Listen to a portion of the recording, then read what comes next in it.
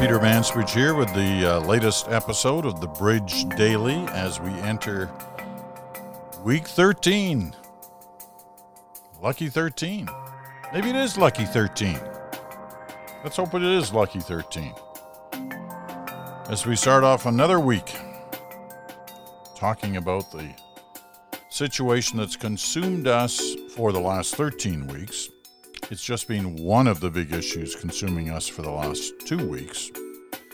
We talk quite a bit about the other issue resulting out of the death of George Floyd, the killing of George Floyd, the murder of George Floyd.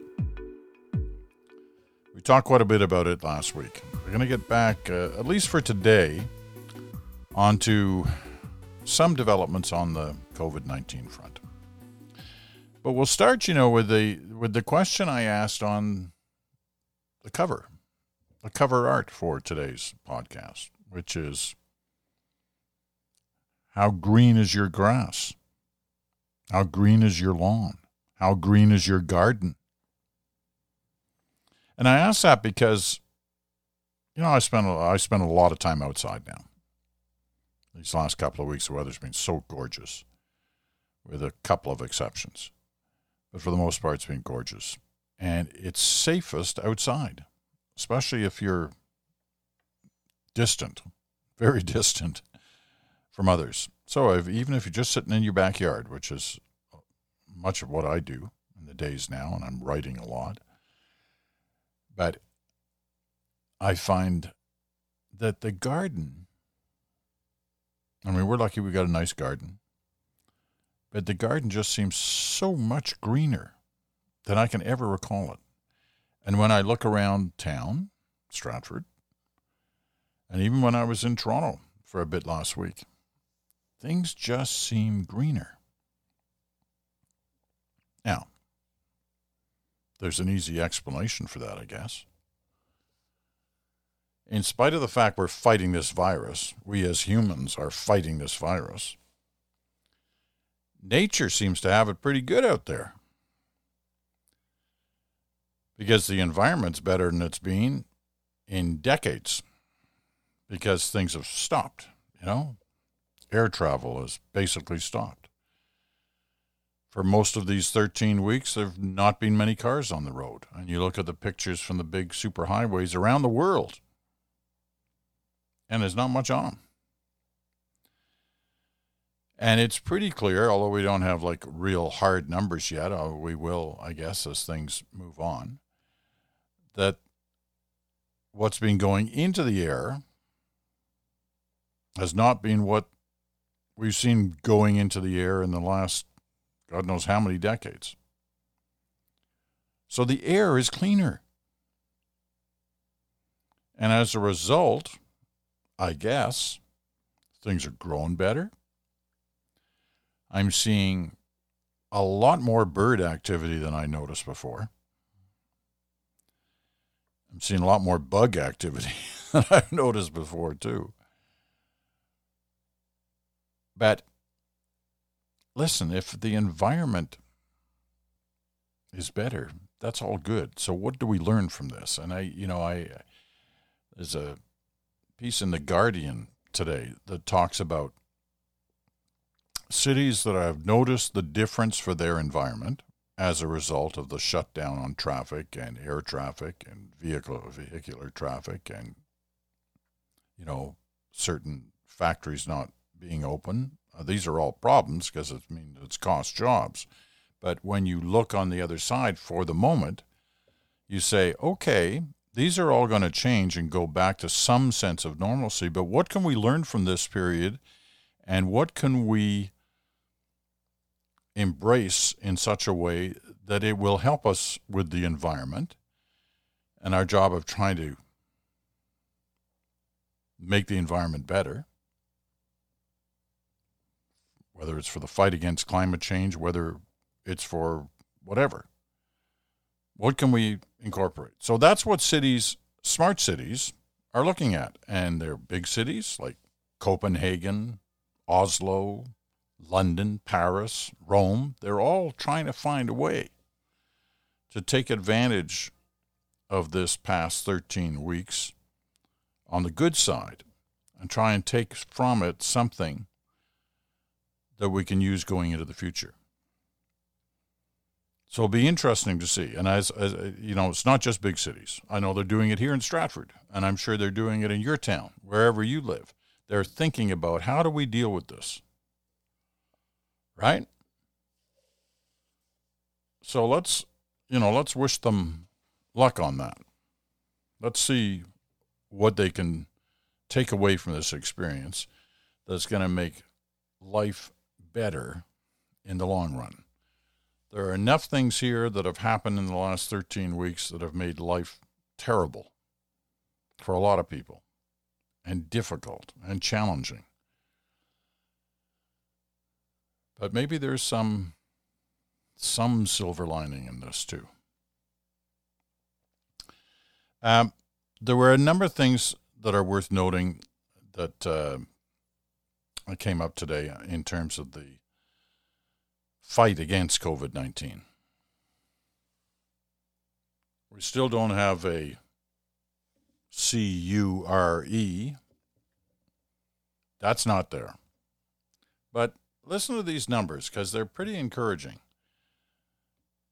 There are at least, I think it's 160 now, different attempts, different research projects underway to try and find a cure. They're happening all over the world. We've talked about them before on this podcast, back when there were sort of 80 to 100. There's now almost double that number. And one of the encouraging things about all those different universities and research labs and countries that are working on this around the world, many of them talking to each other, trading information back and forth, of those 160 or so, 10 are already in human trials. Now keep in mind, this, they only determined that there was a problem here 6 months ago. Already they're up and off the ground, deep into research, deep into testing ideas, usually on animals, but they've progressed in at least 10 cases to human trials. That's no guarantee that any of those human trials will prove to be the cure or one of the cures. But hey, we're a lot closer than we were 13 weeks ago. It's encouraging. There are, they say, 230 different therapy possibilities that are in the research phase right now. Cure is one thing. That could stop it dead in its tracks. But until you get that cure, that vaccine, a therapy helps prevent the spread of COVID-19 and helps in the situation of dealing with patients who have the disease, how they can make it easier on them. Therapies can work on that front. 230 different research projects dealing with therapies. That's all encouraging. That's all on the science side of all this. And the WHO, and I know some of you are going, oh, please don't tell me about the WHO. There's no doubt when this is all over, there's going to be a lot of questions asked of how the WHO handled all this. But on one side, they've been dealing with the unknown, and therefore that's probably part of the reason why things change in terms of their analysis of how to deal with this. We saw it with the masks situation, but we've seen it with other things as well. And today, they're saying, with their latest studies from around the world, that there seems to be an indication that those who are asymptomatic, in other words, they don't know they have COVID-19 because they're not showing any symptoms,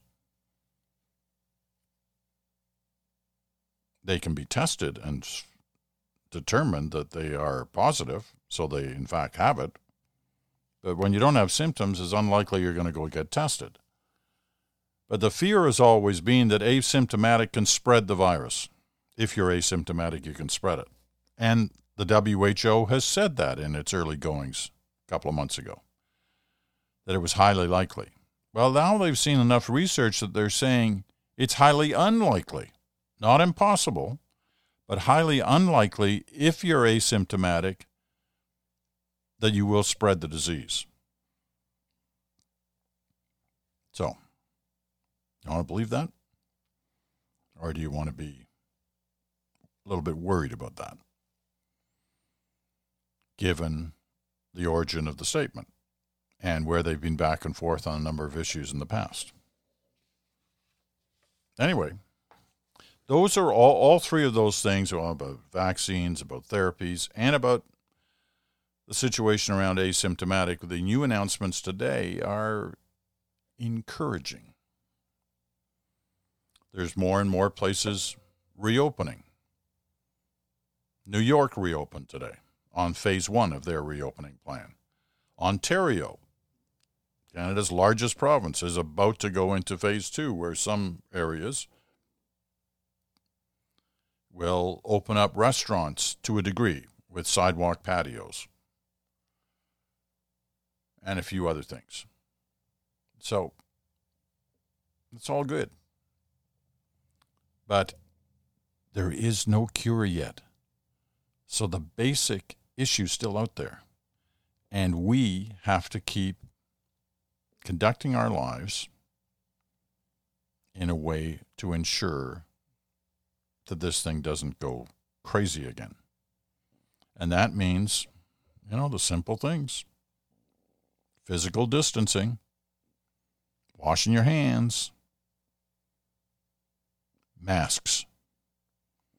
I took some wine bottles back to the beer store where you can cash them in today.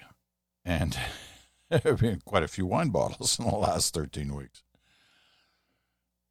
But I took them back, and it's crazy busy there. People bringing beer cans, beer bottles, wine bottles back to cash them in. Lots of people. Very few wearing masks, including some of those who worked there. Some of them did. I think more than half of the people I saw who worked at the store were wearing masks, but not everybody. And certainly not anywhere near half of the customers who were coming. I was wearing my mask. Wear the mask. I'm telling you, wear the mask. You're protecting others when you wear the mask, and to a degree, you're protecting yourself. Anyway, the first results from reopening are starting to trickle in, mainly in the States, because there have been more reopening there than anywhere in terms of numbers, right? So CNBC, the business channel of NBC, published some data over the weekend that's worth considering, because people are wondering, okay, how much, because this is all important to the economy, how much is this helping bring people back, getting things started again? So there are 4 or 5 key points here, and I'm going to quickly go over them. When you use your smartphone, especially if it's an Apple iPhone, to get directions, you want to find such and such a place, and you pop it into the phone that it tells you exactly how to get there. So here's one of the ways you find out whether people are on the move a little bit more, right? Data from the navigation app Apple Maps shows an upward trend in requests for driving and walking directions.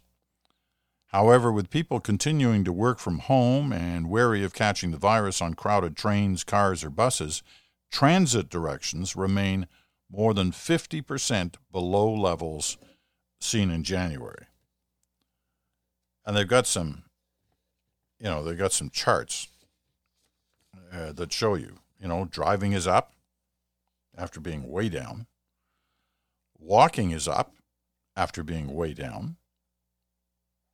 But transit, I think I told you the last week I was in Toronto, downtown Toronto, passed 2 streetcars, and there was one person in each of them. I'm sure that one person was very happy, but it doesn't do much for the transit business. Restaurant bookings. Multiple states have allowed restaurants to resume indoor dining, so now customers are returning to booking sites and apps to make reservations. So, how do we get a national kind of sense in the United States of the states that have opened? You go to OpenTable.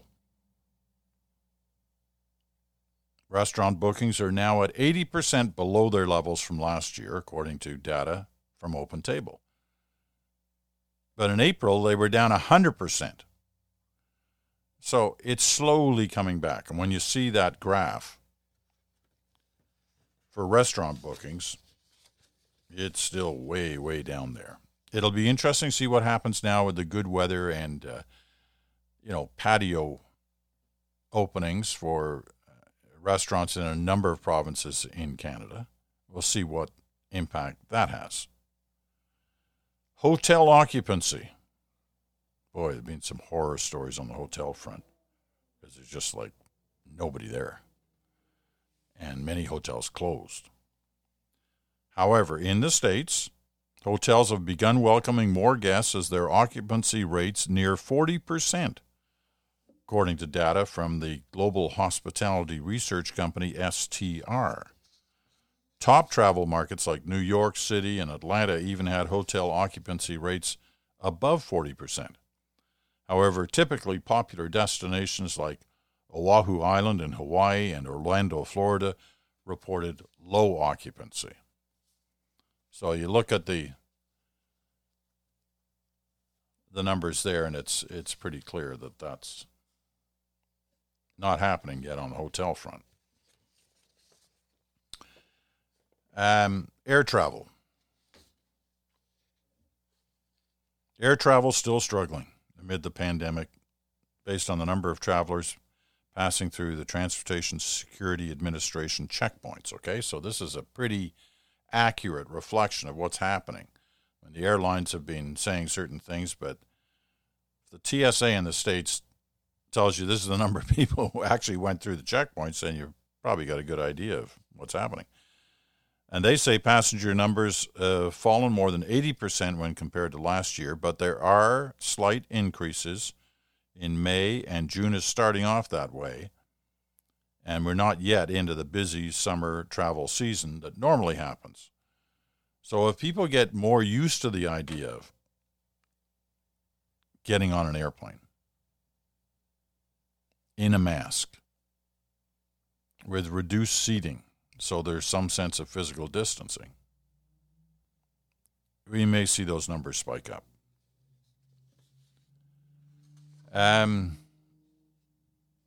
Home purchases. Recent boosts in mortgage applications these are all in the States, remember. I haven't seen this data yet for Canada. Recent boosts in mortgage applications for purchasing single-family homes could be attributed to pent-up demand, according to one of the forecasting agencies. The applications are up nearly 20% when compared to last year, according to data from this particular agency. The recent increase might also signal a desire to move from crowded cities to spacious suburbs. Now, isn't that interesting? Because we've seen kind of the reverse going on for the last few years, especially among young people who wanted to move, into the inner core of downtown cities as the inner cities got more and more, affluent, perhaps, with the spectacular rise in condominiums. You see it in some of the major cities in Canada. But now, the suggestion that people are saying, you know what, I don't want to live downtown. I want to get out. It's safer in the suburbs. Or it's safer in the country. We haven't seen some data yet on that in Canada, but I notice in Britain, there's kind of a rush to move to out of the city properties, especially ones along the coastline in Britain. So, there you go. Home purchases. Home purchases in the States are now back to almost exactly where they were before COVID-19 struck. They took a huge dive. But they've gone up. Now, that doesn't reflect what the prices are like. And you hear varying things about, have prices dropped? Have they dropped a lot? Have they dropped enough to get people into the house purchasing market that weren't there 3 or 4 months ago? Same with rentals. Rentals up.